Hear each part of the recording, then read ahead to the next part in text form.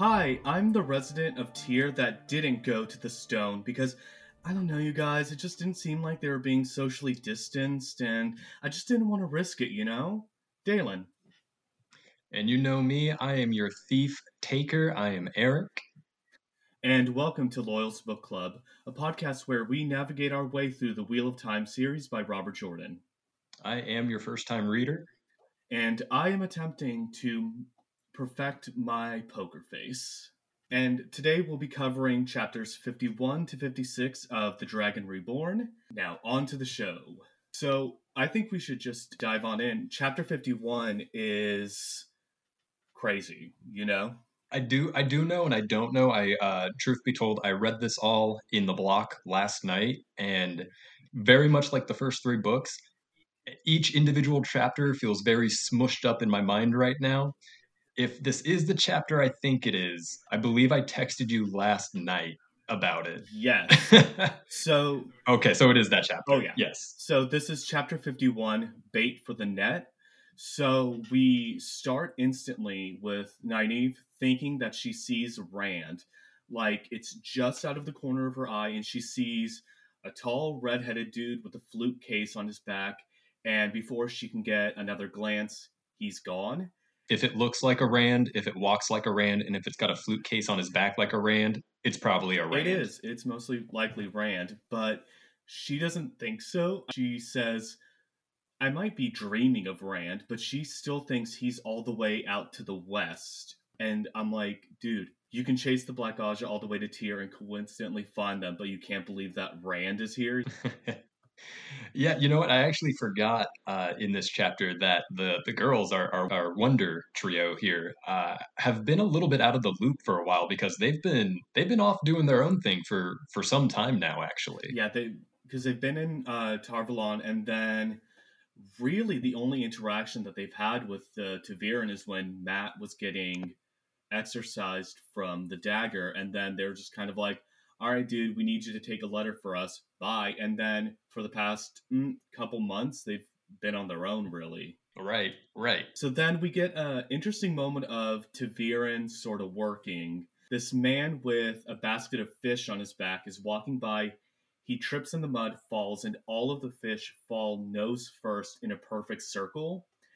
And it's a really cool moment, but everyone else in tears just kind of like, okay, and then just keeps going. Right. The people in Tyr are kind of broken down. I think they're described as not having any hope or optimism in their face, which is a really depressing thought. But yeah, that fish basket thing happening was one of the first times I saw something in the book and kind of went, oh, I hope they keep that in the show when it comes. I think that'd be such a cool visual to see how you kind of do that in on television. It reminded me of the first Spider-Man movie where he catches MJ's lunch after she slips. Do you remember that? I do remember that. Do you know a fun fact about that? That is a practical effect. They did over 100 takes with glue on the props and the tray, and What? so Kirsten Dunst's like reaction is totally genuine because they've been trying to do that take over and over and over again.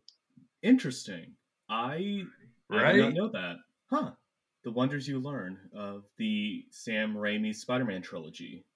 But it's interesting that you are talking about the people of Tyr are so depressed and so kind of beaten down because we got that same impression when Perrin was in Ilion.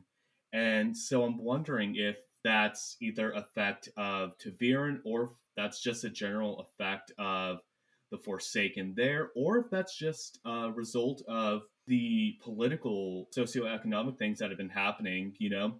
There's a civil war in Cairhien that's been affecting trade and Tyr, and so I don't know if it could be one of those three things, maybe all three at once. What do you think? I took it a little bit more shallow, I guess. I just kind of went, okay, so Rand is here for Yeah, sure. But that does raise an interesting point that this is either something supernatural or this is just a bit of the human condition that we see in this world. Because, these people are not like the Two River folk where, they have a bad harvest or their sheep get black tongue and, they bounce back. This group of people, have been traders their whole life, and even their market is still going well. But I think there's a specific part about the prices of selling and buying being super inflated. So I think something supernatural is going on here.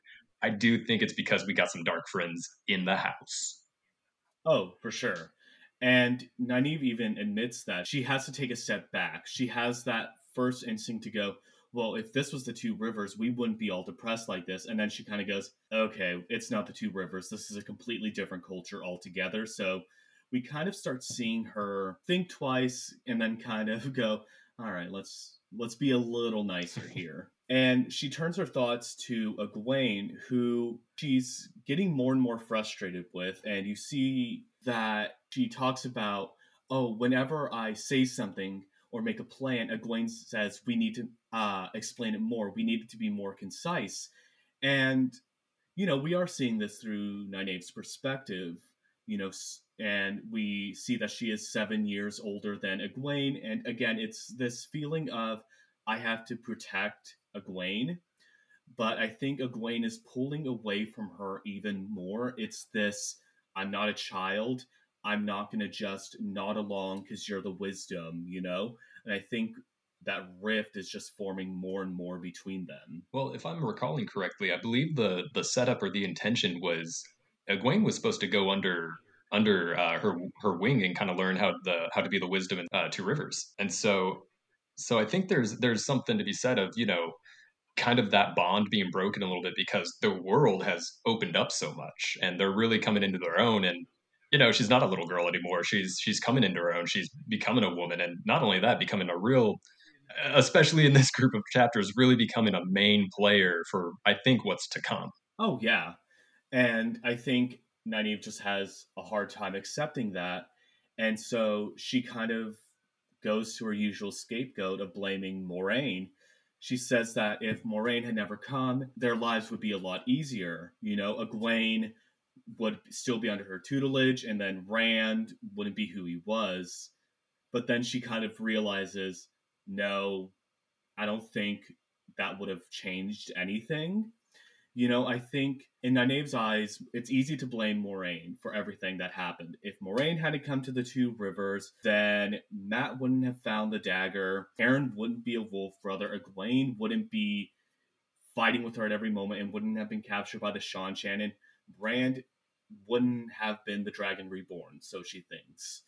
But I think it's this thing of her realizing the wheel sort of takes as it does. There's no way of really stopping it, and it would have happened eventually. Yeah, it's almost like me back in high school hating my math teacher for failing me, when in reality, it wasn't the teacher's fault. It was definitely me being a bad student. And then me understanding more and more that I don't hate the teacher, I just hate the educational system. Yeah. But that being said, I do think she has, she's going to hold on to that anger. And I think that's going to be a driving point until we actually have some type of showdown between her and Moraine. Yes. That's one of my predictions. I think it's going to come to blows. For sure. Nynaeve chooses violence pretty much as a constant. So I think the idea of her and Moraine coming to blows would be really interesting to see. Like a full-on fight in the middle of Tyr, I think. That's what Robert Jordan had fully imagined writing these books. I don't have anything to respond to or react to that because I finished the book and I know it doesn't happen in Tyr, but I do know and I do believe it's going to happen down the line, and I do think Lon is going to get involved. Yeah. Because it's not necessarily a love triangle, but there is a triangle there between his duty to Moraine and this obvious affection and attachment we have between him and Nynaeve. So I'm putting it in the predictions. Things are going to blow up at some point in that little triangle. Well, we shall see. But in the meantime, Nynaeve is going back towards Mother Gwenna's house, and Julian catches up with her, and he says, found the Black Aja, and that they're guests of the High Lord Samon. But rereading this chapter, it's interesting how you suspect something is wrong, because when we first met Julian, he was so calm and put together and Here's what I need to do. Here's what I need from you. Boom, boom, boom. He seems so uncharacteristically distracted and so nervous and frantic. Did that tip you off to something was wrong when you read it? No, no. You know what?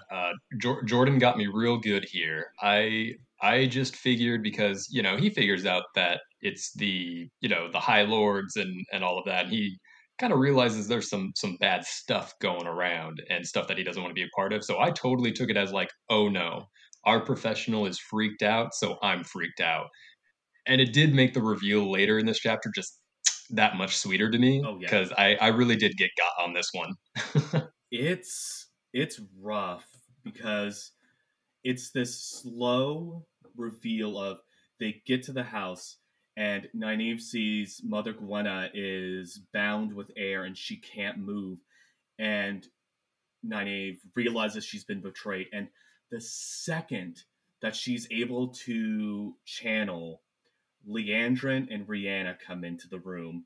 And it's one of my favorite Nynaeve moments because she wakes up and chooses violence by immediately decking Leandrin in the mouth and backhanding Rhianna across the face.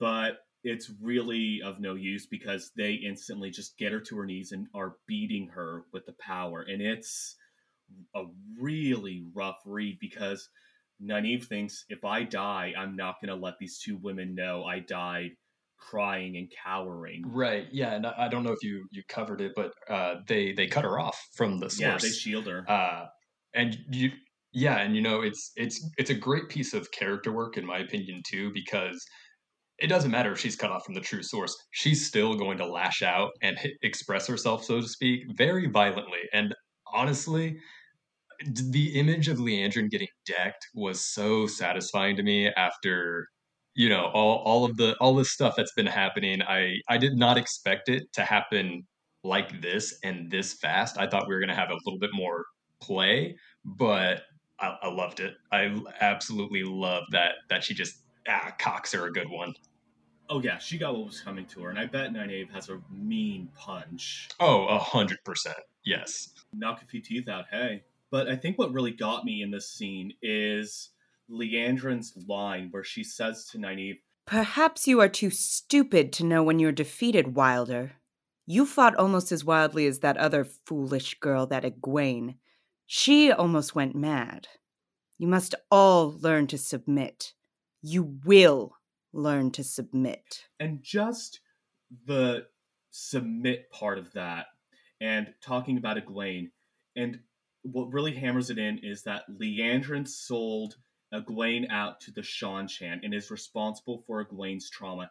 And just knowing that, and knowing that Leandrin probably reveled in watching Egwene get beaten and fight, just makes this scene even more gut wrenching to read. Nynaeve is really, really beaten down, and she's taken into the next room where we also see Elaine is also badly beaten up, and we see is that Egwene is unconscious, and she says that Egwene's face is almost unrecognizable from all the bruises on her face, which just really goes to show how one, how hard Egwene fought, and two, how much they really just beat her down, you know? But the chapter ends with the girls being taken outside, and Julian rushes to the carriage. And I think what Gabriel did to Morghese, Leandrin did to Julian, because you can tell there is this look in his eyes where he's kind of like, I did it, but I don't know why I did it, and you kind of feel bad for the dude because the way Leandrin is just gloating over this, that she used whatever compulsion that Gabriel has. Yeah, retroactively, this actually heightens the stakes for me in a bit for the first two books, where there really is there's this offer, I guess, that if you're in a town and there are dark friends and they are looking for you, they have their ways, they have their means. So, in a way, retroactively, I think about the first journey that the whole group had together, and it really kind of puts it in a new perspective for me because as we obviously see, These women, especially the Black Aja, are very arrogant and very powerful, and I probably would not want to cross them. They're in my top 3 do not want to cross list that of people we've met so They're far. very horrifying, and especially because for the past 3 books, we've seen the Forsaken, and the Forsaken are intimidating. But I feel like the Black Aja are such an immediate threat, if that makes sense. Because, like, Samael is an alien, but we've never seen him confront Rand. He just sent out the Dark Hounds, you know. Bilal is in Tyr, but again, we haven't seen him yet. He's just kind of acting through people. You know, he sent out the Black Aja, as we find out through Leandrin on as they're getting ready to leave Mother Gwenna's house, and we find out that Bilal is also calling for 13 Murdral to come to the Stone of Tyr, and so we don't know what 13 Black Aja and 13 Murdral combined can do. All we know is it sends Elaine and Nynaeve into a panic that is drowned out by Leandrin and Rhianna's laughter. It's honestly just such a slap in the face, this chapter, and really it's one of the threads of the book. It's like plugged in. Now you know where that sort of thing is going. Now we have another stake in the ground for our heroes. We are going to go to chapter 52, In Search of a Remedy.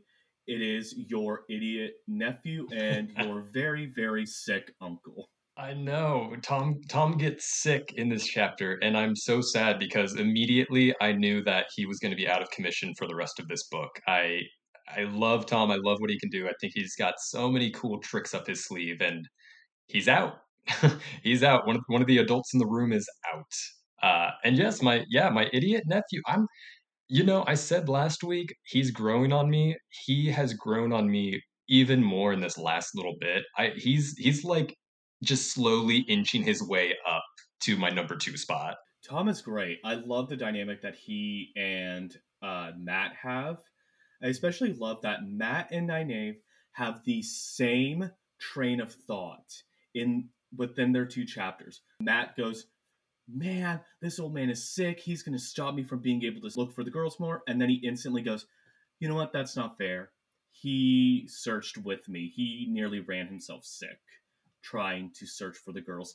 It's so funny how Matt and Nynaeve sometimes they're on the same wavelength almost in that stubbornness, but also this like I don't know this I don't know what the word is. Instinctively, I feel like they have a very sameness of mindset where if the means justify the end, let's do them. But I think, that's kind of the way that they would naturally kind of attack things. But I do think they are so human that they do have that restraint. They do have that second thought of that's not being a good person. That's not fair to this person or what have you. And I love that bit of humanism. It just gives them so much more dimension as characters. Oh, for sure. So we do have a correction in the chat. We do find out what 13 Murdral and 13 sisters can do. That's what they do to turn someone to serve the Dark One. So essentially, Bilal's plan is to get the Wonder Girls to the Stone of Tyr and turn them to serve the Dark One, which, horrifying, is not something these girls would want. Is that specifically spelled out in this book? I did not have that detail, and okay, I very much could have, breezed past it because there are a ton of details, but according to the chat, it is mentioned in Egwene's accepted test. So it's a little while back, That's right. That's before this podcast even existed, technically. Yeah. No, that sequence though, just because we're on it, I do want to run just a tiny tangent. Yeah. That test was so freaking cool. Yeah. I love wizards and witches and magic and all of that, and I think the test is always like, how much magic can you do? And it's never about like what internally makes you tick and kind of worthy of this power and stuff. And I just thought that was brilliant. And in case we don't get to cover it for a while, I just wanted to put that out there. For sure. And we could always talk about this next week. For everyone listening, we'll be doing a post-mortem on this book. So we can also talk about Egwene's accepted test and Nynaeve's test in the prior book, I believe. But for the time being, let's pick up where we left off with Mat and Tom. Mat goes, all right, I'm going to get Tom help because obviously I'm not going to let this dude die on me. He even says, if he dies, who's going to play stones with me? Which, cool, Mat, you have your priorities set. That's good. I love that little bit though, because I feel like Mat is such a child at heart sometimes, and that just felt like such an innocent, heartbreaking thought that who's he going to play games with? I don't know. There was something that when I read that I went, oh, Mat. I think because Tom is sort of his buddy with like dicing and gambling and all that. He's kind of someone who just kind of lets Mat do what he wants to do without any judgment. You know what I mean? I think Rand is technically the musician out of the two of them. He's kind of got the talent for that, but I could totally see out of, everyone out of our original five, Mat most likely would have been a Gleeman. That traveling gambler, I'll stay at any inn and give you a song for room and board and stuff. Like Mat is a Gleeman at heart. I think so. I really do. I think he identifies with that type of lifestyle and that type of freedom, Speaking of Gleeman, Mat has to take this Gleeman. He is pointed in the direction of Mother Gwenna's house by the innkeeper, Lopar. And as they're making their way, Mat realizes that this was the house that he saw on the first night. He's like, oh my god, this looks so familiar. He sees 3 horses attached to the post near the house, and he's like, huh, why would a wise woman have 3 very nice looking horses? And so he's just mulling that over, and he gets to her house, and he realizes, oh, she sounds just like the Amerlin Sea, just like Siuan Sanche, because she's also from Tyr. We see Mother Gwenna literally manhandle this medicine down Tom's throat, and it's so great because Tom is this like 50, 60 something year old man, like literally pinned to the chair, and she's just like, you'll take this medicine, with her pinching his nose, and just like, it's fantastic. It's great imagery. I identify with Tom in this moment because I too hate medicine. I hate anything that you have to like drink or spray up your nose or anything, and I identify with Tom in this moment here. So Mat, to ease the tension a little bit, because I think he's still going off that gut instinct of my luck has to have brought me here for a reason, and he brings up the fact that Mother Gwenna sounds like Siuan Sanche, and she goes, interesting, because you sound like 2 of the girls that were staying here recently. And Mat just goes, wait, what did they look like? Did one of them have gold hair and blue eyes? And she describes Egwene, Nynaeve, and Elaine.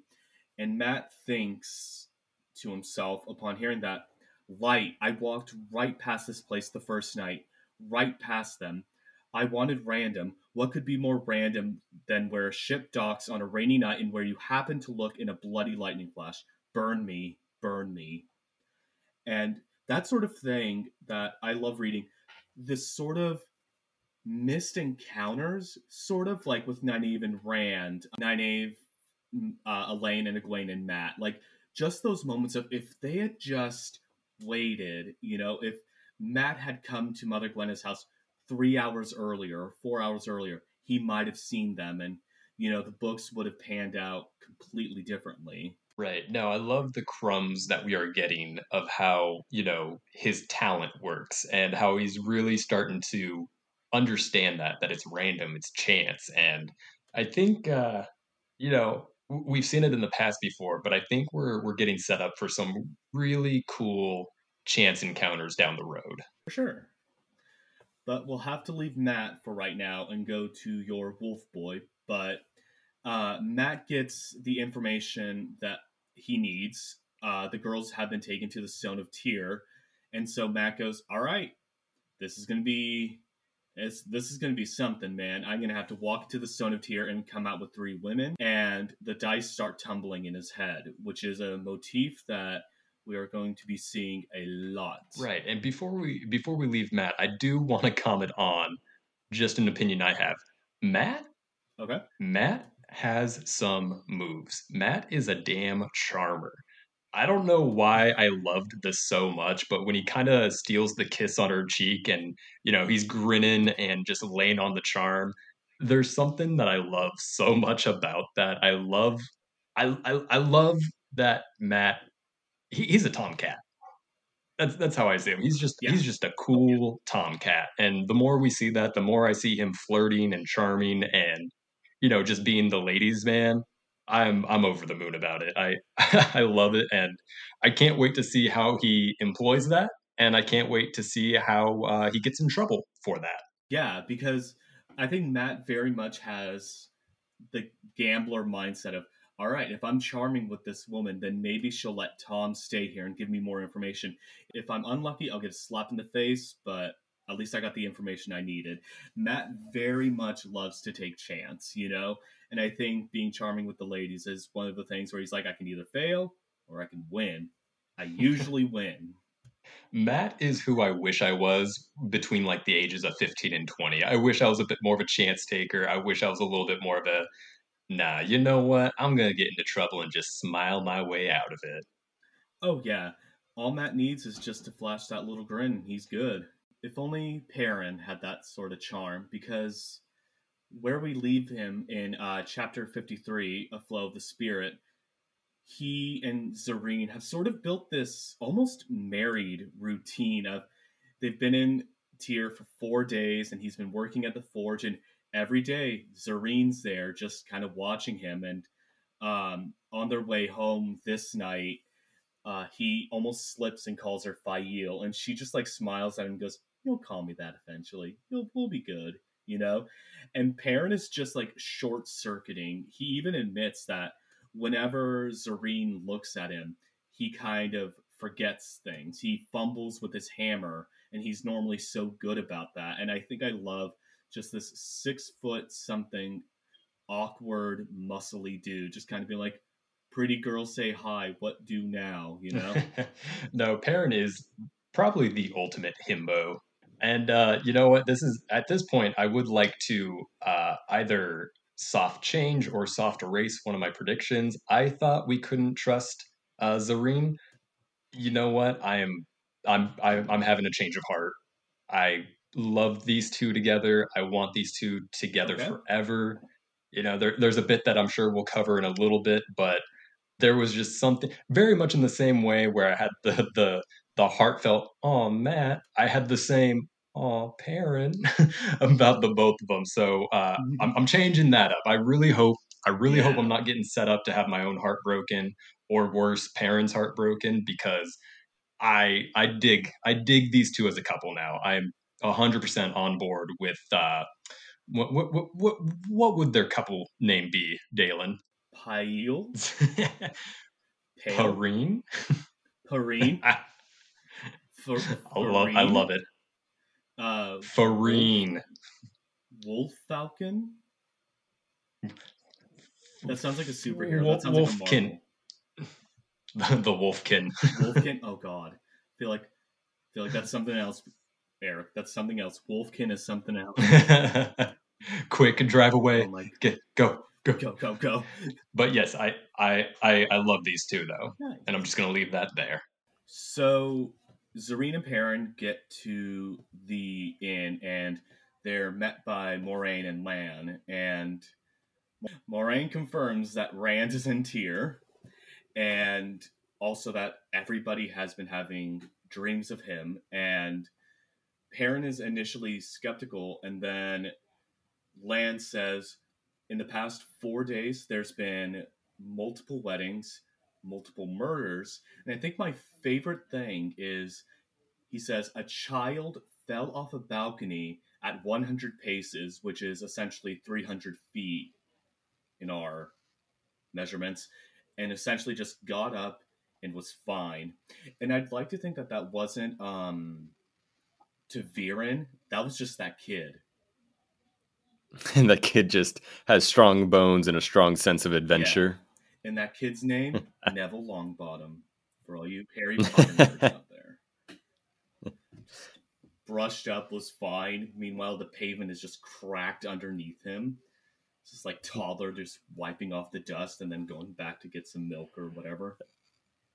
That toddler, what Lan so conveniently leaves out, landed in a superhero pose, like fist to the ground, crater. Oh yeah.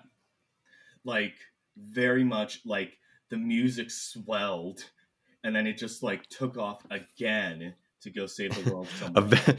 A very large horn section accompanying. Dun, dun, dun. I don't know the Avengers theme. I was going to try to hum the Avengers music. That sounded like something. Dun, That did sound like dun, it. dun, dun, dun, dun, dun, dun, dun. Yeah, that's it. All right, guys. I think Eric and I are going to form a band now. We're gonna join forces and make a film score band. So if anyone has any film projects out there, just come to us. We'll make it emotional. John Williams, whomst? He wishes he was us. I know there are more film composers, but off the top of my head, I'm just like, can't think of any. You know, after Hans Zimmer, I've got none others. Yeah, you need none. Honestly, you need none. But so then Moraine and Lan go, so Bilal's in Tyr also, and we're going to go fight him. You, Loial, and Zareen are going to go up to Tar Valon, and we get a passage of Perrin's that when I read it, I was like, oh, Eric's going to like this. When Perrin says, I've been so used to running away from fighting, now I want to fight because I like it. And I think he's slowly starting to let that wolf side take over a little bit, you know? Yeah, I'm real curious if we're getting a bit more of a feral Perrin at this point, or on a deeper human level, if he's starting to understand how the world works and how sometimes you have to fight, sometimes you have to run. And I'm wondering if that's, Perrin becoming a little bit more in tune with the world, or exactly how you said, if he's getting in touch with his wolf side, because either way, I'm excited. And, I'm sure we'll get there in a second, but the way that he goes about his business in the next couple of pages, I was absolutely floored. Oh, yeah. So Zareen goes, you don't have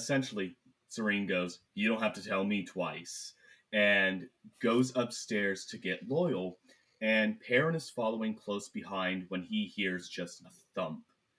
And he goes upstairs and he finds Zareen lying in their private dining room, and she looks dead. Like, she's not moving, like her chest is barely lifting at all.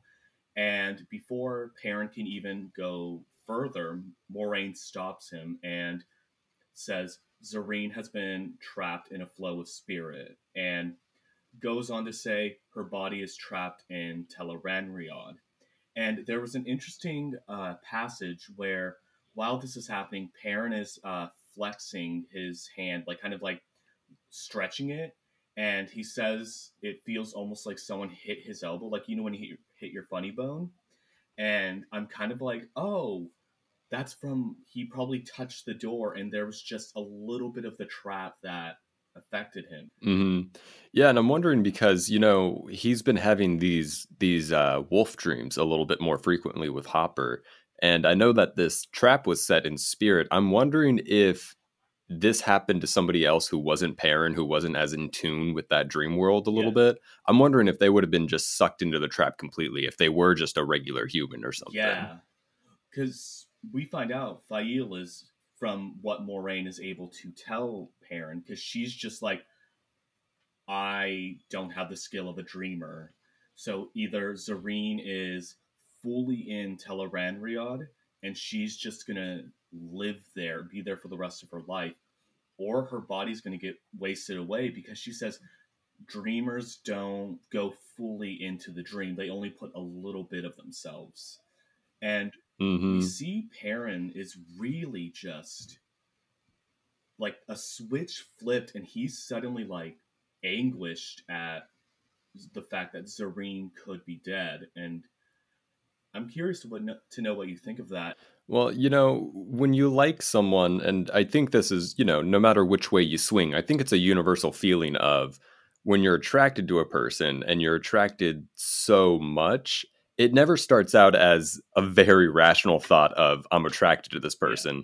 It's always some weird, like, this person is getting on my nerves more than any other person, or I feel like I can't stop thinking of this person and I don't know why. And, this to me was just such an honest way to really reveal Perrin's true affections for Zareen, because I've had this situation happen to me. I've had, I think my first crush in the 5th grade was on the tallest girl in the class. And I, for the life of me was just like, I can't stop thinking of this girl. And it wasn't until an intramural soccer match where she kicked a ball and it hit me in the head that I was like, oh, I like this girl.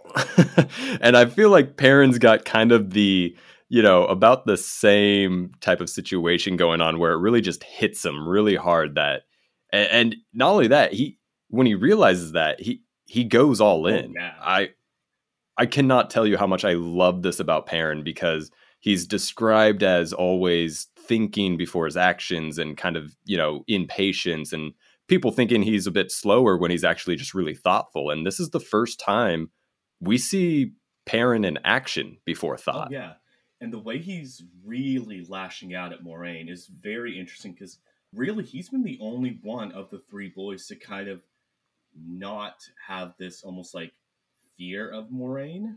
Like, he snaps at her a couple of times and she's just kind of like, okay, dude, like, do what you want. In a way, it's out of character for Perrin, but at the same time, it's totally in character for what Perrin is probably becoming. Yeah. Yeah. The wolf is coming out, man. Ow. Ow. Indeed.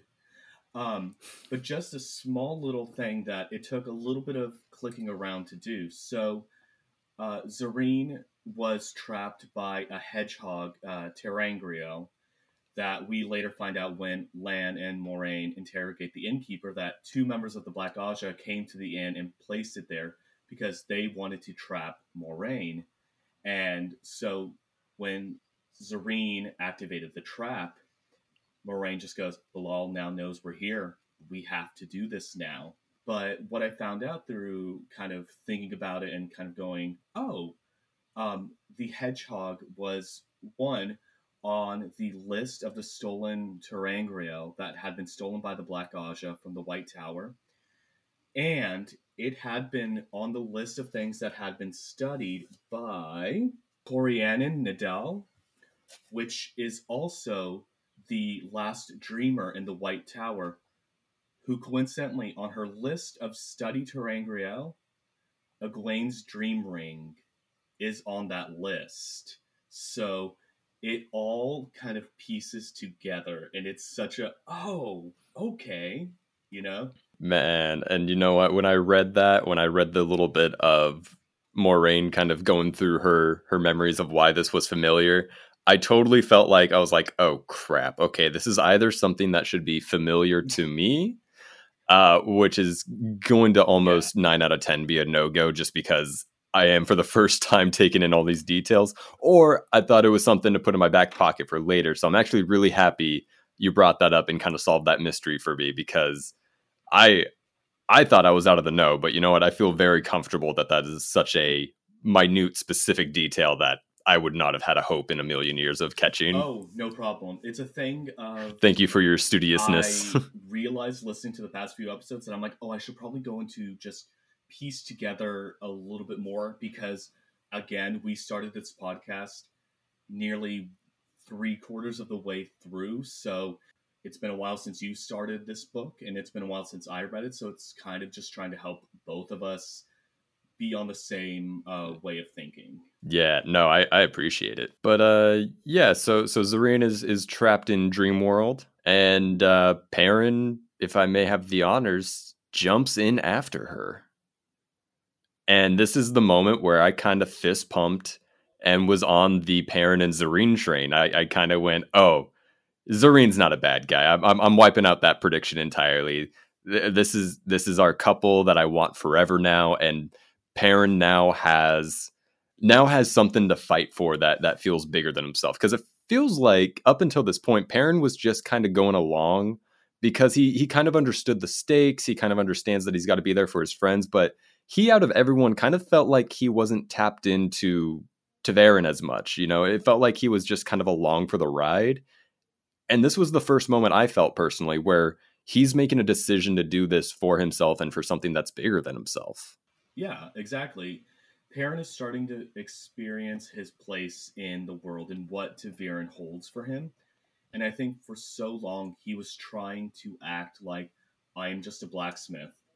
This talking to wolves is just a blip on the radar, you know? And I think he's finally starting to accept himself, and we see that when he goes into the wolf dream and he's wearing his blacksmith's hammer and he's like, this is fine, this suits me. Mm-hmm. And then Hopper comes in and goes, young bull, you're here too strongly. And Perrin goes, we're hunting now. And he transforms into a wolf, and it was like, yeah. No, it really was like one of the biggest like triumph moments I've experienced in the series, just because for so long I've wanted him to just accept and embrace his wolf side. Yeah. And I actually really like this real dimensional way of showing Perrin's growth, of him accepting that he can still be a blacksmith. That can still be a part of what you do. You know, you don't have to pick one or the other. There are many things that make up your identity and who you are. Exactly. You can be a blacksmith. You can also be a wolf boy. Yeah, so, you know, if you're listening to this podcast and you've got big dreams of being a wolf blacksmith, just know someone's done it.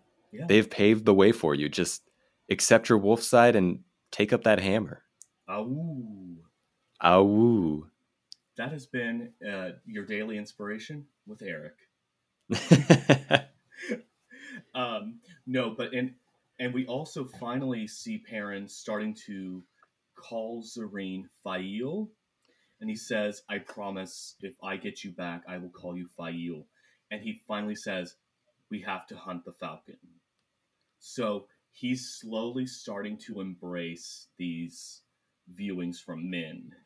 And it's a shame that we have to leave him at this point, because we are now going to be getting to chapter 54, Into the Stone. Ba-dum, into the stone, ba-dum, into the stone, and out of the stone to get the Wonder Girls. Boop. I'm happy you're marking the chapters, because I do believe it was at this point going forward where all of them just start to blend a little bit for me. And I think we have a lot of perspective changing, or point of view changing and stuff. Oh, yeah. No, definitely the last 54, 55, and 56 all blend together because so much is happening. And you always know shit's about to go down in a fantasy book when the POV starts shifting rapidly. In chapter. Yeah, and you're like, oh no. Well, and you know what? I really like this type of style because it just clipped along at a better pace for me, better than the other two books. My biggest gripe with the series so far, which is we kind of have the same formula in these first three books of, you know, they're scattered to the winds, they come together and they fight and defeat the big bad somehow. Yeah. And I thought for a second there that the first three books were one book that got broken up at some point down the line, in which case it acts as a perfect, you know, 3-act large story. And that just took away any complaint or any critique I had on that. But since that's not the case, I still do enjoy how this book in particular is written in these final chapters. Oh, yeah. For me, The Dragon Reborn I like to break up the Wheel of Time series as a 5-act play, almost. For me, book 3 is the end of Act 1. I agree with that. I totally agree with that. I felt a more natural, organic ending to a larger first bit. I even told you, you know, it feels like I'm still in the setting up phase for the whole series. Yeah.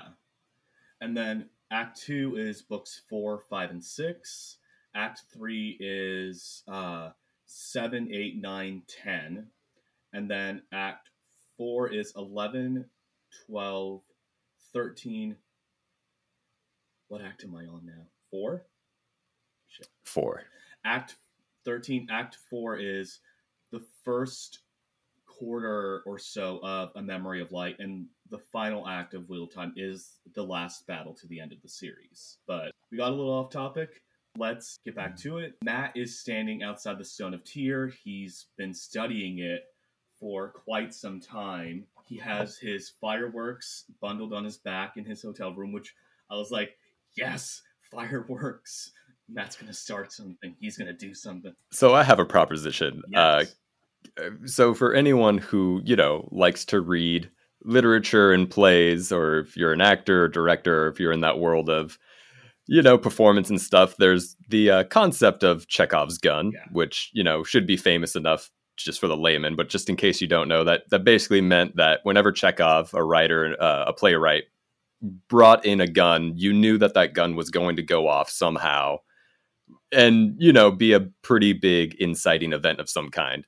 My proposition is, for the duration of this podcast, we have Mattrum's boom, where whenever Mat has something that's going to go boom, you can almost be assured that it's going to go boom. Mattrum's boom. I love that. That is chef's kiss. I think that is awesome. We need to keep that. But before this, actually, I'm sorry, I'm jumping the gun a bit, but we get some of your favorite people in. We get the Aiel. Yes. So Mat is studying the Stone of Tyr, and as he's kind of trying to figure out what his plan is, he sees someone climbing up the Stone of Tyr, because he goes, I'm going to have to climb up here unless I can find like a gate or something to sneak in, but it's all guarded. And he sees someone climbing up the Stone of Tyr, and he's like, okay, well, that dude's doing it, so he'll probably set off the alarms before I can do it. And he's just about to do it when he feels a blade at his neck, and we see him use his quarterstaff, fight, and then he's pinned to the ground, and we get another Aiel. We have Ruark, or, according to the pronunciation in the back of the book, Rourke, but I've heard Ruark, so we are going to go Ruark. So he's just like, oh, holy shit, they're black-veiled Aiel. And one of my favorite moments is he's talking with the Aiel, and we get our first female Aiel, who she tells him, you dance well. Perhaps another day I will have time to dance with you properly. And Mat starts going, probably another dance that you're thinking of, not the dance that I'm thinking of, And so he sees that he's surrounded by a bunch of Aiel. And it's a thing that I can't wait for you to go back and find. Mat has a habit of humming certain songs that unintentionally kind of describe the situation that he's in. In this case, he's humming, I'm down at the bottom of the well. So it's just this great, wait, what? Okay. The Aiel admit to have been watching Mat watch the wall for some time, and then Julian Sandar comes into play, and he says, well, I've been watching Mat watch the wall. And it's a great... it's really good on Jordan to really set up the patterns in the weave that kind of, coincidences will happen, because if this were any other fantasy and that wasn't set up, I'd be calling bullshit on so much of yeah, of course that person's there when that person's there. But in this series, it just makes sense. And I'm kind of digging that more and more as we get along. Oh, yeah, because there's so many times where it's like any other author, well, the Weaves of the Wheel and Ta'veren are something where it makes sense in the universe. It's like, oh, of course they're all being pooled to the same place. Yeah, it's like you said, any other author, I'd be like, oh, bullshit. That's so, It's a little too coincidental. But the fact that the whole series, the theme is coincidences are going to happen, and that they are bigger than coincidences. And sometimes they are just coincidences because that's kind of how the world works. I love it. Oh, yeah. But yeah, Julian's here too. And I'm happy because I was actually really afraid that we would never see Julian again. Yeah. I'm hoping he's a player that sticks around for a little bit longer. His character has some loose ends to tie up, and he Gotcha. admits that to Mat, where he says he did something today that really kind of messed with me. And he goes on, he's like, part of me feels like I did the right thing, but then part of me is conflicted. So whatever Leandrin did to him is still probably, I don't think the magic has fully worn off, or if it has, there's some remnants of it in the back of his head. And so we get a little bit of Aiel lore.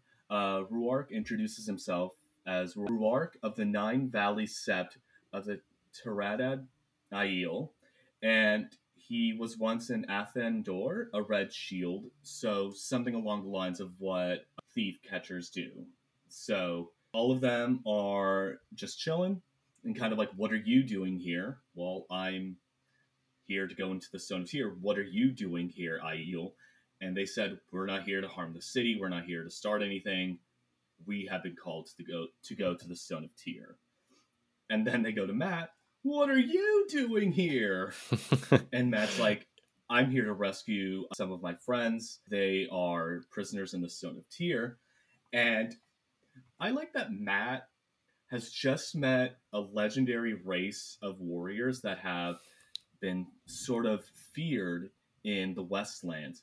And instead of being scared, he just goes, so do you guys want to help me out here? And they just go, no. And they just vanish into the night. And it's like, great, cool, by myself at this. It's such a great little, like, Mat tries to make friends with everyone. And I believe, is this the spot too where we find out that Gaul is among them? Yes. Or is that... Yeah, I caught that because I don't know this Gaul, but I know you're very excited. So yeah, I've been trying to keep my eyes out. Gaul is the Aiel Perrin rescued from the cage. So, like, he's already been in there. And so, yeah, Gaul is a huge fan favorite. So the Aiel bounce. They're like, we're going to do our own thing. You guys have fun. And Julian and Mat start talking. And Julian goes, so, the people you're trying to rescue, the 3 women, right? And Mat goes, yes. And so Julian says, okay, I can get you to them. You just kind of have to trust me on this, you know? So Mat says, fine, let's do this. I got a plan first. So he goes to the wall of the Stone of Tyr and he sticks his fireworks, like the bag of fireworks, into one of the arrow slits.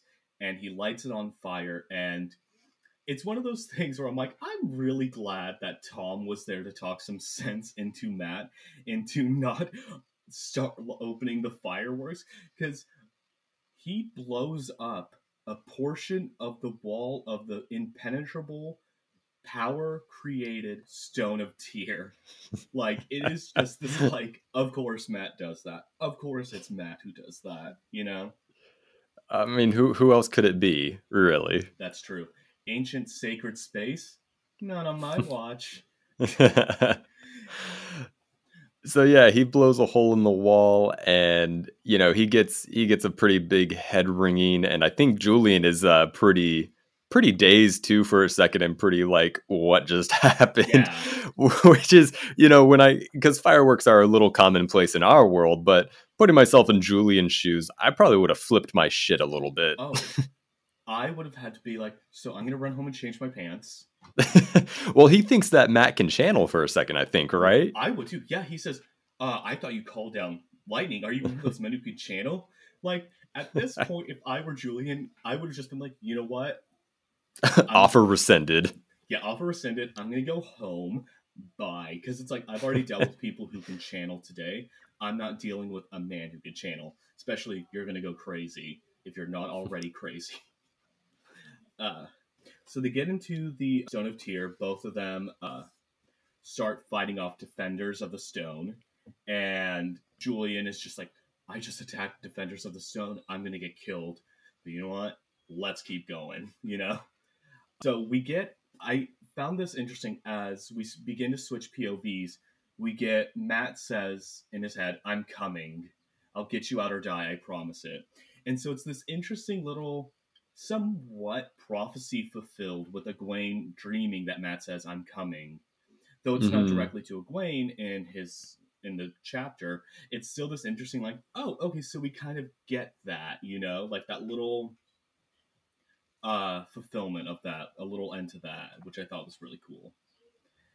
And we now also, for the first time on the podcast, get a Rand perspective. So his perspective takes place a little bit after Matt's blown up the Stone of Tyr and the alarms have gone off. And this small paragraph, this boy needs a drink or two, or I don't know, man, like a couple of barrels of brandy or something, man. He's going through it, you know? Even the way it's written, it's so discordant and it's so chaotic. Yeah.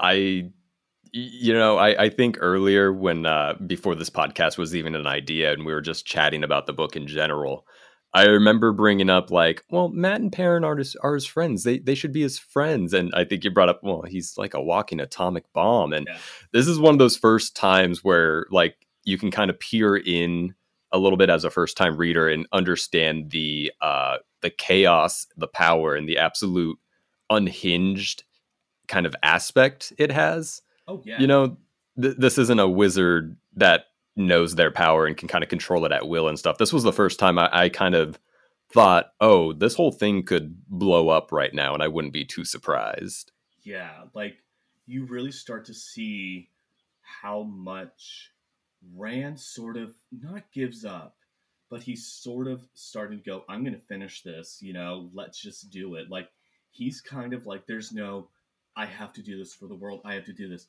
He's just like, I want to get Kalandor, I want to end it. Let's go, you know? Right. So then he starts laughing to himself, which is always a good sign, you know? That's always a good sign. Totally normal. As he starts making his way down to the corridors of the Stone of Tyr. And we switch to the Wonder Girls in the dungeons where we have Egwene waking up. And again, I mentioned this a little bit earlier in the episode, but her first thing that she says is, no, I will not be chained again. I will not be collared. No. So you can just see how much trauma is like still with her, you know, since she still carries that. And that's why, you know, I think last episode or earlier this episode, I made the prediction that she's going to have a bit of a showdown and she's going to have some righteous revenge. Oh, yeah. The Seanchan have coming, and so do Liandrin and the Black Aja, honestly. Yeah. You know what? Here's a bit of a wild prediction I'm going to make. All right. Because Egwene, you know, kind of fishes around in her pouch and she realizes that they didn't take the ring, the dream ring. Oh, yeah. Now, I'm wondering, because I could totally see this as the Black Aja just being arrogant and, you know, not giving the once over to these accepted because they're not even proper Aes Sedai. Yeah. However, my wild prediction is someone in the Black Aja is a double agent and is actually on the light side. Interesting.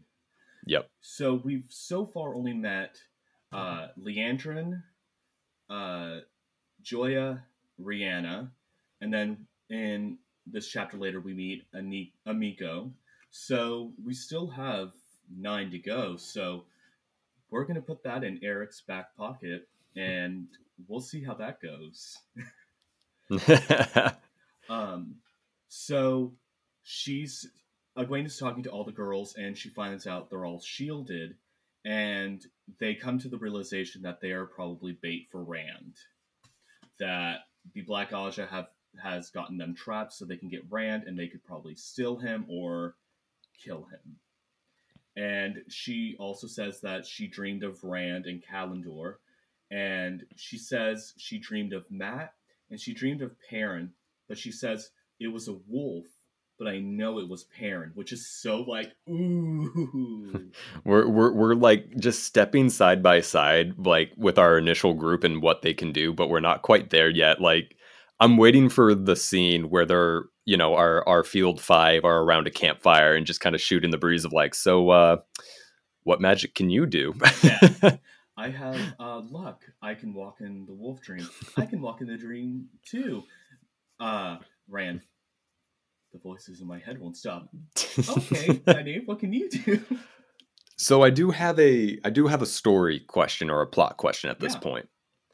Because Rand was already on his way to the Stone of Tyr. Like, it was pretty obvious from the get-go that he's on like a direct beeline there. Right. Is it just that the Black Ajah don't know that and they took the girls, or they took them anyway? Or I'm wondering why we needed the girls as bait from their perspective if Rand was pretty much on his way already. I believe it was the Black Ajah. Well, they brought the girls there because they were going to turn them to the Dark One. But I think Right. it was a thing of the Forsaken plotted to get Rand to get Callandor. So Okay. I think the reason the girls are captured was if he doesn't go straight for Callandor, he'll go for the girls, you know? Gotcha. Cool. Okay. Cool. So this is such a small little moment, but I can't help but thinking of Rand and his almost thoughts about just letting it die and just letting it all end. Egwene sees a piece of graffiti on the wall that says, "The light have mercy and let me die." And there's a couple of times in this section where she thinks that. And she even says, "The light have mercy and let me die." Her hands clenched into fists, her jaws cramped with the effort of not screaming those words. Better to die, better death than being turned to the shadow, made to serve the Dark One. And this is before, like you said, she finds the Dream ter'angreal. But it's such a dark moment for Egwene because it's just this, like, shit, you know? And I don't know, it made me think of Rand too, you know? I think just that moment, they both kind of have that same, I think they're both in that same sort of bad mental state right now. And so she decides to go into the world of dreams, and she channels saidar and finds herself into the Stone of Tear, where she sees Joya Bayar standing with Callandor. And this is a really great section for Egwene because we start to see a more ruthless side of her come out. And we see a lot of that anger, and we start to see her really getting more confident in the power. And so she shields Joya, and Joya is just like, "Oh shit, you have a ter'angreal." And Egwene is just like, "You can't stop me here. You won't wake up in the real world. Like, I shielded you here, and whatever happens in the dream world happens in real life." And she says to Joya, "A woman who can give such beatings," she said, "should have no objections to a milder one." She wove another flow of air quickly. Joya Bayar's dark eyes bulged in disbelief as the first blow landed across her hips. Egwene saw how to adjust the weaving so she did not have to maintain it. "You will remember this and feel it when you waken, when I allow you to waken. Remember this too. If you ever try to beat me again, I will return you here and leave you for the rest of your life." she is on the warpath. Right. Yeah, she's more confident in her power. She's coming into her own. And I don't know if it's this part specifically or if it's just in a little bit, but we get a little bit of glimpse of her making her own code, because I think she makes the statement that she's not going to, be as evil or, do the things that was done to Right. her. I believe, like, as far as that goes, but there's still a ton of, ruthlessness behind that promise of she has this power now, and she's kind of able to really mess up some people's lives at this point. Yeah, and I know what you're talking about because right before we switch POVs, she releases one of the weaves she has on Joya and says, "I don't like doing this. I don't like showing you this mercy. I should probably learn to start cutting throats instead." And it's just this, oof, girl. But we get to switch to Young Bull as they are continuing their search for Zareen. He finds Zareen. She's lying on this stone. She's wrapped in all these chains, and she wakes up and has a very fairy tale moment and goes, "I kept dreaming you would come, blacksmith." And he calls her Fail. He calls her Fail. And then, unfortunately, when she says his name, she fades. And Hopper tells Perrin, "The dream is not like the world of flesh, young bull. Here the same hunt can have many endings." And so Perrin breaks the stone out of pure anger, and he goes, "Then I will hunt again." And they continue on. They air butt it through the rest of the Stone of Tear. So we catch up with Matt at the end of this chapter, and he is fighting one of the High Lords. As he's fighting the High Lord Darlin has this like speech of, haha, you cannot best me. I am High Lord Darlin. And then he gets his ass handed to him. It's great. It's so just this like moment of physical comedy where I just need Matt to whack him across the head and he just faints. Well, the fact that Matt like interrupts him to piss him off is such a moment that I relate to whenever the villain is giving their monologue, and how much I've always just felt like why don't the good guys just like interrupt him and be like a jackass, and Matt exactly does that, and I felt so seen in that moment. There's a moment I love is they're getting ready to leave and Matt thinks, burn me. If I have to fight one or two more like this, I'll bloody well fall over from exhaustion. The stories do not tell you that being a hero is such hard work. Nynaeve always did find a way to make me work. It's so good. And it's a thing of, if you told Matt, so you admit you're a hero. No, I'm no bloody hero. But you just said that. I'm not a hero. Nynaeve is always, it's like, you're rescuing her, my dude. You did this. It's not Nynaeve, it's not Egwene, it's not Elaine. It's all you. Chapter ends with him and Julian continuing on down to the cells. So then we are now going to go into chapter 55, what is written in prophecy. And we get to Rand, and he is entering the heart of the stone, and he sees Kalendor. And in a line of dialogue that cannot be misconstrued as anything else, Bilal steps from the shadows and says, take it, Lews Therin. Take it, Kinslayer.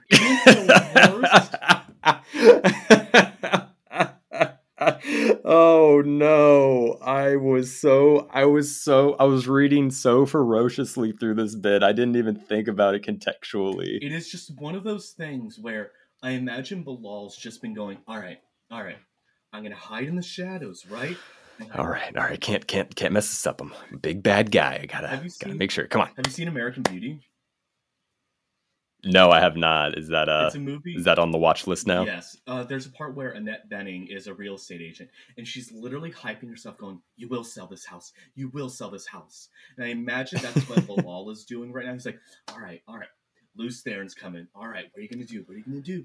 You know, like you get to see him again. All right, I'm gonna step out of the shadows and I'll push him." No. No, first I'm gonna. Oh my god, I hate you so much. And then I'm gonna say, that's Kalendor, and then I'm gonna push him, and I'm gonna say, I'm new to Tyr. I'm new in Tyr. No. Leave some mystery. All right, I need to find a way to express the fact that I am not actually crushing on Lews Therin Telamon, and the fact that he rejected me. All right. Take it, Lews Therin. While we're on this subject, before we get into the actual story matter, I will say Bilal seems like the most easily disregarded Forsaken out of all the ones we've met. And as far as patterns go, Dalen, I've got to say, I'm not concerned with the Forsaken at all anymore. I really don't believe that they are as powerful as they ever made out to be or anything, because one after another, right after we meet them, they're done with. They're done with forever. And it seems like the easiest thing in the world. I'm going to put it out there. The Forsaken are not as scary or bad as they seem. Well, you're in for a treat then. Raffo, read and find out. But no, Bilal, of all the Forsaken, he just takes the most L's in this entire... In just the one chapter he's introduced, I've never seen someone get dragged as much as him. Like, Rand comes in and he's just like, I'm like, he like goes like, you, like, I'm confronting you, dude. Like, I'm gonna stop you. And Bilal's like, oh, Lews Therin, take Kalendor, do it. And like, he's like, I'm gonna use the Wonder Girls for my own need as I want. And Rand goes, who are you? And Bilal goes, you do not remember me, do you? The white-haired man laughs suddenly. I do not remember you either. Looking this way, a country lad with a flute case on his back. Did Ishamael speak the truth? He was ever one to lie when it gained him an inch or a second. Do you remember nothing, Lews Therin? that line is interesting. Did Ishamael speak the truth? Because we've only heard about Ishamael kind of offhandedly. Kind of in passing and when we're leaving the city. And from what I'm getting, each Forsaken kind of has their calling card. Yeah. Kind of their deal of what they do. I think, Bilal is known as the net weaver, and he's a bit of a... I mean, the baiting in this chapter is so obvious that I'm surprised Rand didn't just call him out on the spot about it. Because it's like, dude, this is so awkward. Just so pathetic. Like, I feel like since we're just dunking on him a little bit, it's like a high school production of him like, oh no, is that Kalendor? It'd be a shame if you took it. Yeah, look, Lews Therin, take Kalendor. I mean, the best moment is a name Rand demanded. What is your name? Call me Bilal, the Forsaken Scout, when Rand did not react to his name. I'm like, can you imagine? You're one of the 13 Forsaken who gave their soul to the Dark One. They are the most feared names in all of history. And you confront the Dragon Reborn and go, I am Bilal. And he just is like, eh. It is the most like, damn. Like, I would just... You know what it reminded me of? What? It reminded me of that moment in Guardians of the Galaxy where Chris Pratt goes, I'm Star-Lord. And the other guy goes, who? And he's just beaten down like... I'm Star-Lord, man. I have never seen Guardians of the Galaxy.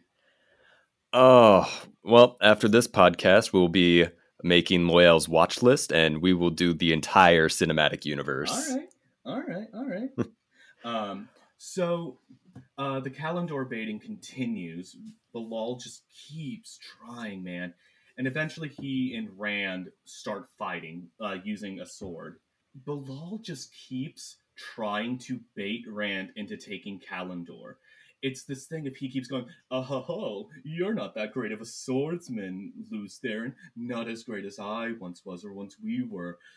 Take Kalendor and let's truly fight. Like, it is getting so almost pathetic. And so I do like how the both of us have landed on turning Bilal into a very foppish character on this podcast. That's what he deserves, honestly. And so as they're fighting, the Aiel and the defenders burst into the room, and that fight continues. And it's... Now we have one of the funniest unintentional moments of the entire series. So Rand falls back. He's on his back. Bilal could instantly in that moment just go, dead. He doesn't, because Moiraine comes into the room. And Bilal's like, oh, it's you? See... I thought I got you. You're nothing. You're nothing to me. And Moiraine, without breaking a sweat, breaking her stride, balefires him and kills him. It is one of the most, like, embarrassing things that I have ever seen. Like, the fact that if Bilal had not been, like, so monologue-y and trying to prove to Rand that we're one in together, we can fight together, and he just could have just stabbed Rand. He could have had the Black Aja waiting, and they stilled him, and then he killed Rand and said, I killed Lews Therin, takes Kalendor. No. He was so caught up in the fact that Lews Therin and Ishamael did not let Bilal sit at their table that one time, thousands upon thousands of years ago, that he is like, he let it lead to his own demise. It is so sad. Yeah, what I'm kind of seeing is this running theme with anyone that, works for the Shadow, that your own arrogance will undo you, very much in the same way where the Black Aja didn't catch the ter'angreal that Egwene had. Yeah. It's exactly. It'd be so easy just to do it and have it done. And I will say, while unintentionally funny, if anybody is an aspiring writer, this is such a good little bit to read of why we know on a logical level that villains monologuing, it doesn't make sense. Like, why wouldn't the good guy just take like a cheap shot and kill him? But there is a reason why those tropes work. And it's just because how off center I felt taken off of when Moiraine just walks in and vaporizes him. God. Again, I really stand by what I say of like, these Forsaken are just dropping like flies. I'm sorry, but at this point in the series, I'm not worried about them nearly as much as the Black Aja. Yeah. Just period. End of sentence. These Forsaken, as long as we've got our vaporizing cannon on our side, we will be fine. Yeah. And so Moraine comes in and goes, "You have to take Kalendor, Rand. Like, I wish I could have told you more about it before you did it, but we're past that point now." But before Rand can take the sword, Ba'alzamon appears, and he incapacitates Moraine. And he's like, "All right, third time's the charm, Kinslayer. Rand al'Thor, your soul is mine." And he attacks Rand, and Rand feels like something is like ripping inside of him. And in that pain, he grabs Kalendor.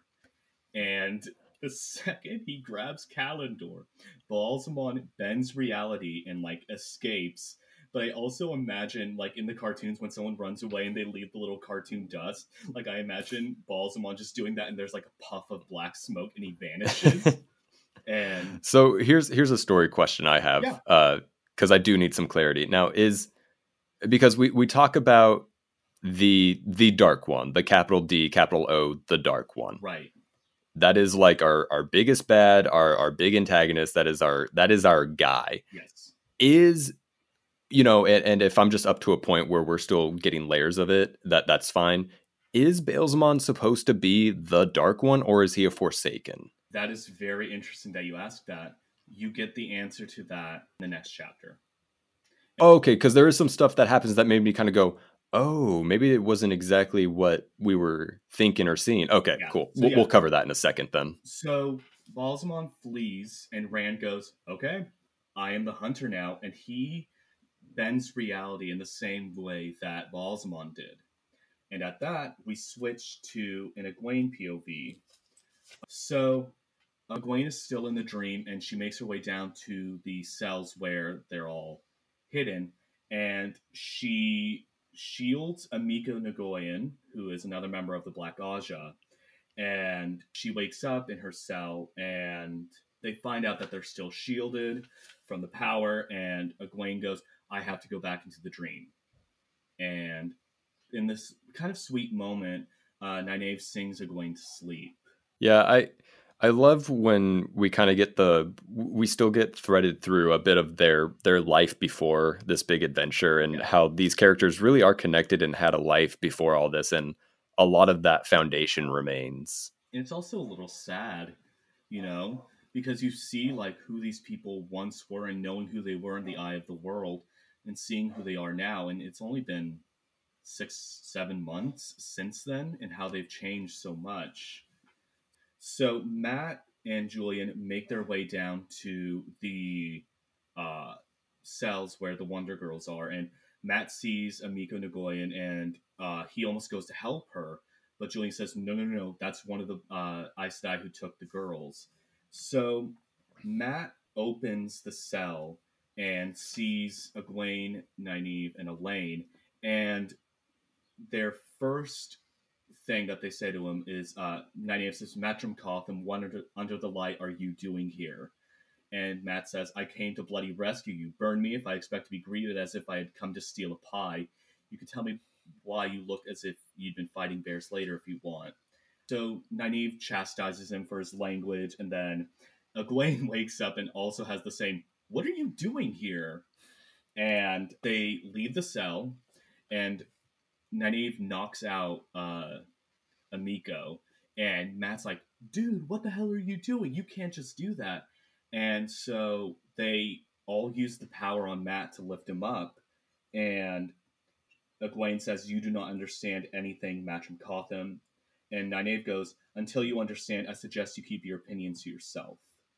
I think this is a thematic application of these series, because I know they get compared to Lord of the Rings a lot. And while Lord of the Rings is centered around, what it is to be human and fight corruption, and, that ring of power, it's not to be utilized in that book series. And I think this book series, Wheel of Time, actually dives into that a bit more of like, if you have this type of power, how would you utilize it if it was available to you? And kind of what I see in this are, 3 women who are coming into that power and using it very freely, and understanding that they are bigger than the nuisances of their old world, where they would have to put up with Matt and kind of coddle him and teach him and, reprimand him. They can do it in a snap now. Yeah. And I would challenge anybody to do any differently if you were in that type of state. I think it is a little unfair on their end to not really thank Matt. I mean, Matt goes, I rescued you guys and this is how you guys repay me. And Nynaeve goes, though she doesn't sound sorry for it, she goes, you're right. You are completely right.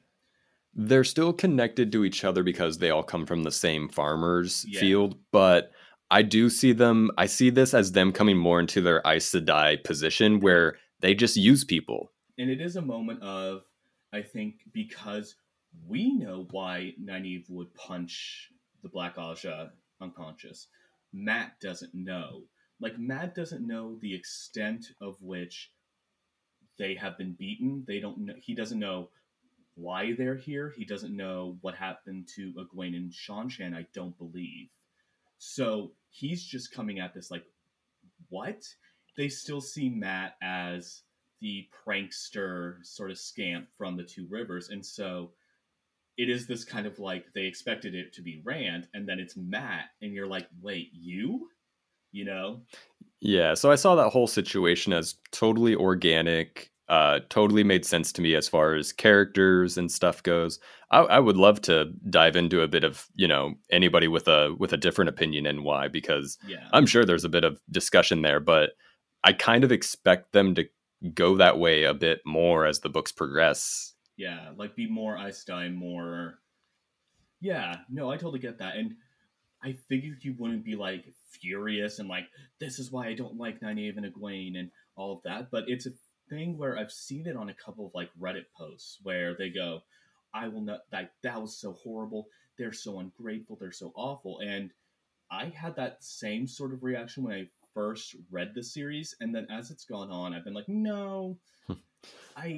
My anger in this whole thing lies with Siuan Sanche. I'm like, you sent 3 untrained women to hunt 13 dangerous women who are strong in the power.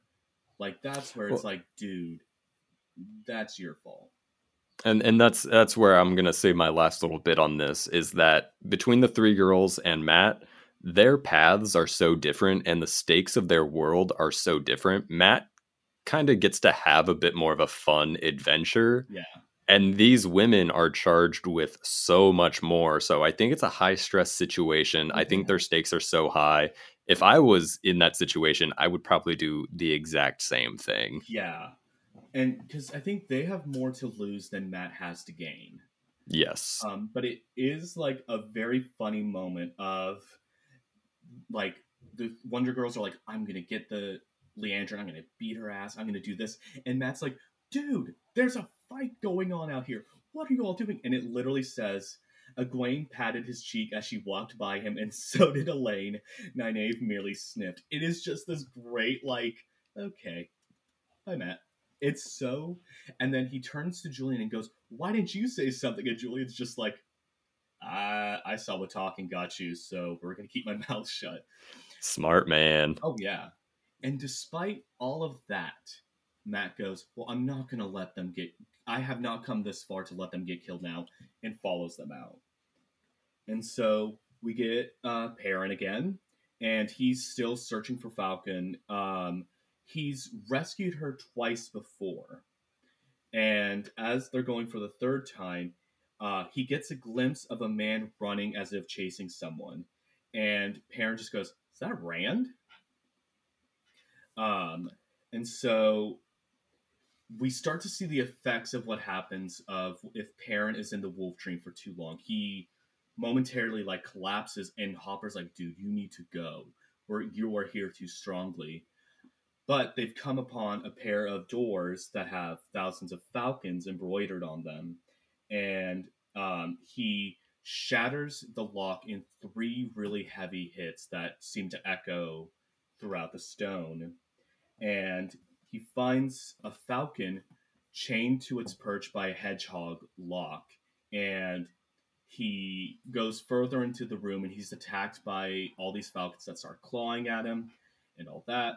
And then like like using his big blacksmith muscles, he breaks the chain and he wakes up in the uh, inn with Fail next to him, and she's tending to his wounds, and she calls him Perrin, and she says, "My poor blacksmith," and he calls her Fail, my falcon, and it's such a sigh of relief, and this also just kind of sweet moment of closure, almost. And that's where I set the book down and took a big breath. Yeah, really. A little bit, yeah. No, again, just the acknowledgement and the truth of the prophecies that have been laid out, and kind of how we've laid a lot of track in a couple of books back on what we're going to run into. Yeah. It was a very satisfying moment for me. It is a great moment. It is a great, like you said, it is a sigh of relief, because I remember reading this and I'm like, is she going to die? Is she not going to make it? Because, no one's safe. And I thought this could be a trigger for Perrin to just go full Wolf Brother and slowly start to lose himself. But I think Fail is that nice grip to humanity that he's got, more than... Oh, yeah, I like that. Rand. That's what I've been kind of thinking about more, is I feel like she always tends to bring him back, if that makes sense. Yeah, I talked about tropes earlier, and I will say a trope that I love to see through anything is, humans are animals, but are we more human or more animal? Yeah. And, kind of the beast within or the monster within. I love that internal struggle. And if we do get a bit more of, Perrin back and forth on it, and we've got this anchor now, I think that's just going to be such a richer telling of that trope. Oh, yeah. I think so, too. But I think one of my favorite questions about the nature of humanity was posed in the Muppets movie, where he asked, am I a man or am I a Muppet? Am I a Muppet of a man? Yeah. Didn't that song win an award of some kind? And so it deserved, honestly. I think it did, yeah. I think it won like an Oscar or something. That whole movie deserved to win every award. But... Oh, it's great. It was great to see. This is all tangent, so feel free to cut from now to whatever. Yeah. Seeing Jason Segel actually act with a bit of passion and fun. Yeah. After he totally felt like he blanked out on How I Met Your Mother. That was a joy to watch. For sure. So we're catching up. We are finished with Perrin's arc in this book, and we're catching up with Rand, who is still chasing after Ba'alzamon. He finds himself back in the Heart of Stone, but he notices that there's no one there. Like, it's empty. And so Perrin and Egwene have both been in this sort of dream world. But it's interesting to see that there's different types of dream worlds and how they sort of interact. Like, you have Egwene in Teleran Riyadh, and she's able to see Perrin in the wolf dream. And I don't know if I believe Perrin has seen Egwene, but he's able to also see Rand, but we also don't know if Rand saw Perrin in his dream. So it's just this really interesting building upon the world. And like you've been saying, we have this untouched well of rules of magic that we're just starting to explore. So he's continuing to chase after Ba'alzamon, and a bit of balefire is shot at him, but he manages to deflect it with Kalendor. And as he's running, we see all of these traps being set out for Rand, that he's channeling so much of the power of Saiyadin.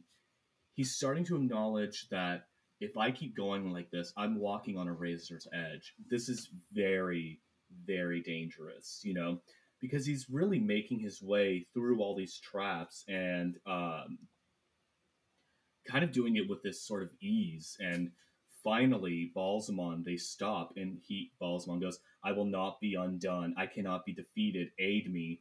And so he gets more help from the Dark One, and all of these little wires start running off of Ba'alzamon, and Rand just goes, you are destroyed, you are undone.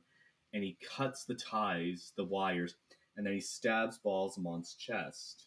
And as Balsamon is dying, he says, "Fool, the great Lord of the Dark can never be defeated." And then Balsamon dies. But this is where the interesting thing is. Rand is taken out of Balsamon's dream world, in a sense. And he says, "And at Rand's feet lay the body of a man, sprawled on its back with a hole burned through his chest. He might have been a handsome man in his middle years, except that where his eyes and mouth should have been were only pits from which rose tendrils of black smoke." And we get one of the saddest bits of dramatic irony. Rand thinks, "I have done it. I have killed Balsamon, killed Shaitan. I have won the last battle. Light, I am the dragon reborn, the breaker of nations, the breaker of the world. No, I will end the breaking and the killing. I will make it end." And he announces himself to the chamber as Rand al'Thor, the dragon reborn. But that whole thought paragraph is so funny because you read it and you're like, huh. And then you look over and you see you have 12 books left and you're like, huh. Okay. There was definitely a thought I had of, oh, honey. Yeah. It's like, honey, you got a big storm coming. Oh, I love those videos. I love But no, he does have a big storm coming because, if you were looking at it like, wait, we're only on book 3 and he killed Balsamon.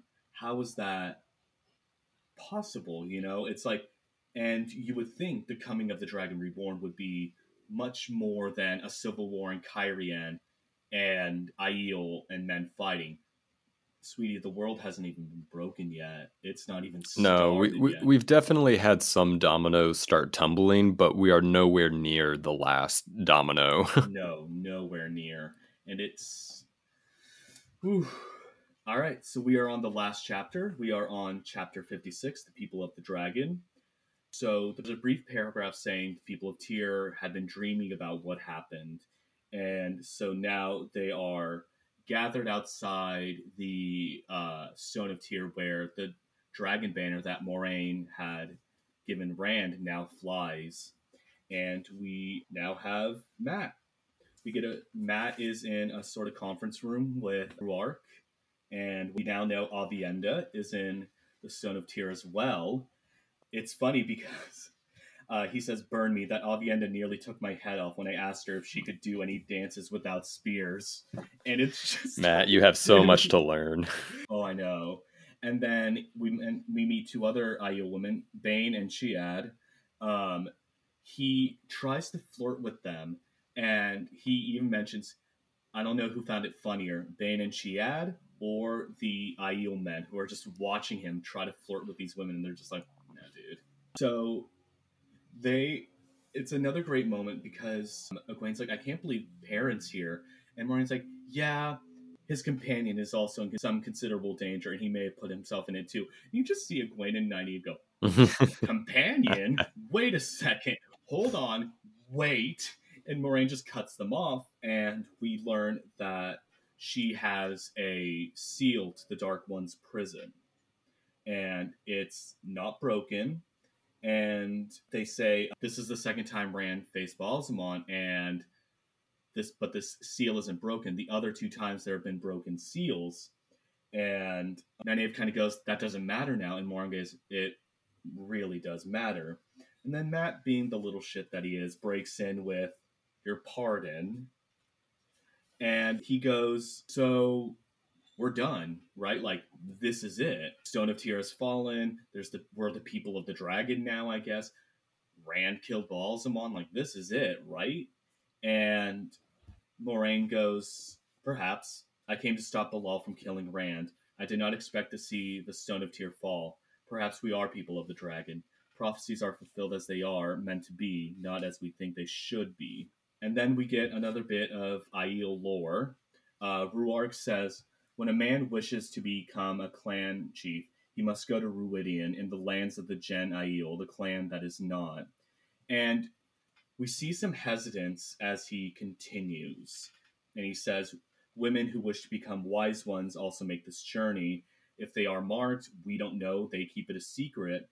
But the clanmen who return from Rhuidean, they have a mark on their arm, on their left arm. And we see Rhuarc has a dragon wrapped around his left arm.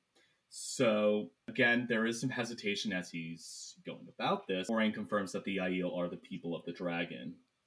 And so, again, Mat goes, we're done, right?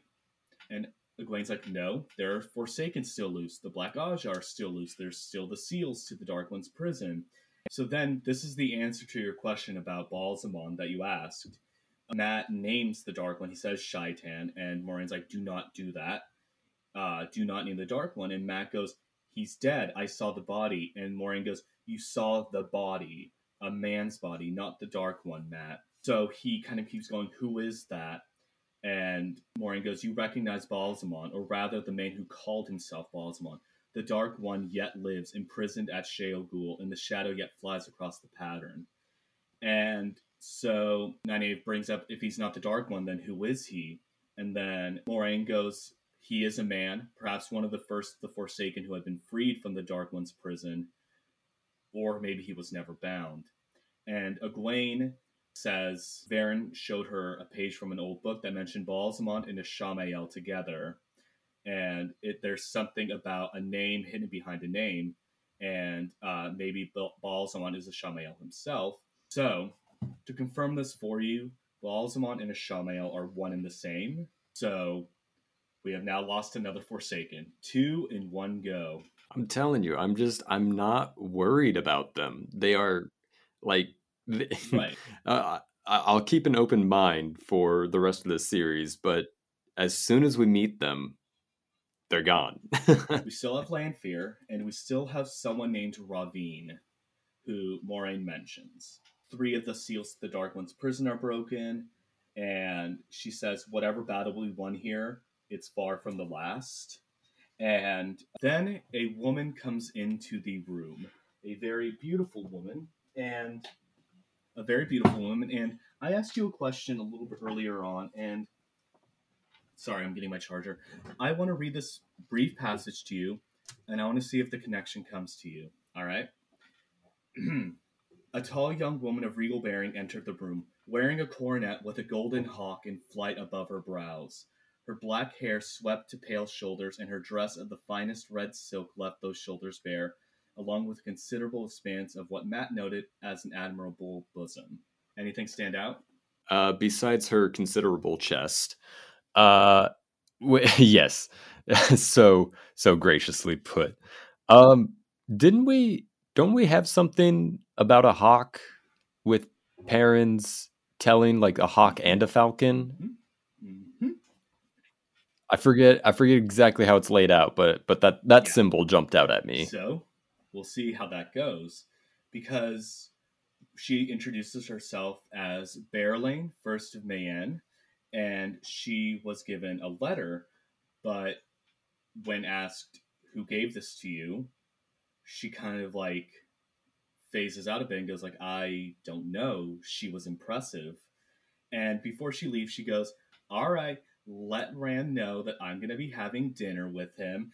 Bye. And just kind of like saunters out. And Egwene and Elaine both say at the same time, I would like to have her in the tower as novice. Which I'm like, all right, girls, all right. And then we find out the letters from Lanfear, who says, Luce Theron was mine. He is mine, and he will be mine forever. I give him into your charge to keep for me until I come.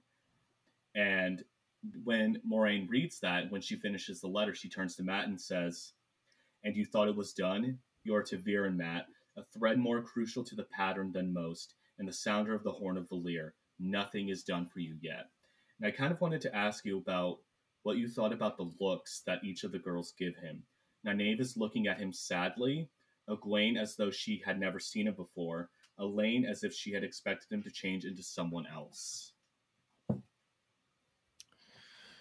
So, I do believe... Okay, let's go at it one at a time. So how did Nynaeve look at him? So I think that's because she's maternal to him, you know, and she knows the life that they had before. And I think out of all the boys, you know, Perrin and Mat, well, I guess all of them equally, but it feels most unfair to Mat to put him in that type of position because we've said it before. He's a boy. Yeah. He's a child at heart. He really should have been given the opportunity to travel the world and live a full life. But that's just not possible, obviously. How did Egwene As look if at him? she had never seen him before. So that I kind of took as Egwene is coming into her own power and understanding that a bit. I think she's understanding that Mat is kind of doing the same thing, and that kind of in the same lane as Nynaeve, he's not a boy, but not only that, he's going to be something very important in their shared quest right now. You know, they used Mat just as a messenger boy earlier on, but now she's realizing that he's going to be here to the end. Sounder of the Horn of Valir. So, and then Elaine, as if she expected him to change into something else. I think, and I could be wrong here, I think Elaine's got a little bit of a crush on Mat, and I think she wants him to be that knight in shining armor. And I think she knows that he is still kind of the Mat we know. He's still kind of the boy, the child at heart. And she wants him to be that knight in shining armor. She wants him to be the hero and the warrior that he claims he isn't. Nice. I think you're spot on with how you thought of Egwene and Nynaeve, because I think it is that very, like, it's Mat. Like, really? Like, not in a derisive way, but I think they both thought it's about Rand. I don't think they realized that, no, it's Rand, Mat, and Perrin are tied into this, you know? And I think that's worrying for them. But I do like what you said about Elaine. So the third book ends with Mat going, of course, I understand. You can count on me. But thinking at the same time, okay, maybe we can get Tom and Perrin to come with me as we run away. But he's just like, sure, yeah, I'm staying, you know? And outside the cries still rose, unceasing, the dragon, Althor, the dragon, Althor, the dragon, Althor, the dragon. And I'd like to imagine, like, yes, this is a very serious moment, but it's like, the dragon, Althor, the dragon, Althor, hey, hey. Yeah, it's just Althor. A call-in response. The new hot game in tier is not Marco Polo, Althor, the dragon, Althor, the dragon. And so we have a epigraph that Amy read, and I'm going to just insert it here. And it was written that no hand but his should wield the sword held in the stone, but he did draw it out, like fire in his hand, and his glory did burn the world. Thus did it begin. Thus do we sing his rebirth. Thus do we sing the beginning. From Doan Toldarate, Songs of the Last Age, Quarto 9, The Legend of the Dragon. Composed by Boann, song mistress at Taralan, the Fourth Age. So, we have finished the third book of The Wheel of Time. Eric, how do you feel? I feel about the same as I did the first two books. I feel like we're getting some setup for some impressive events to come. I do think this book sets them up a bit more because it gives us a bit more of a peek into how the world works, how magic works, how our characters are growing and such. But ultimately, I got to be real honest, felt a little flat just because, again, we meet a Forsaken and he's gone. Rand picks up the almighty magical weapon and kills his foe. It's just a bit of a formula that I'm seeing over and over again, and I'm really hoping it changes up a little bit in the books to come. That. And I can say, yes, The Shadow Rising is definitely a change of pace.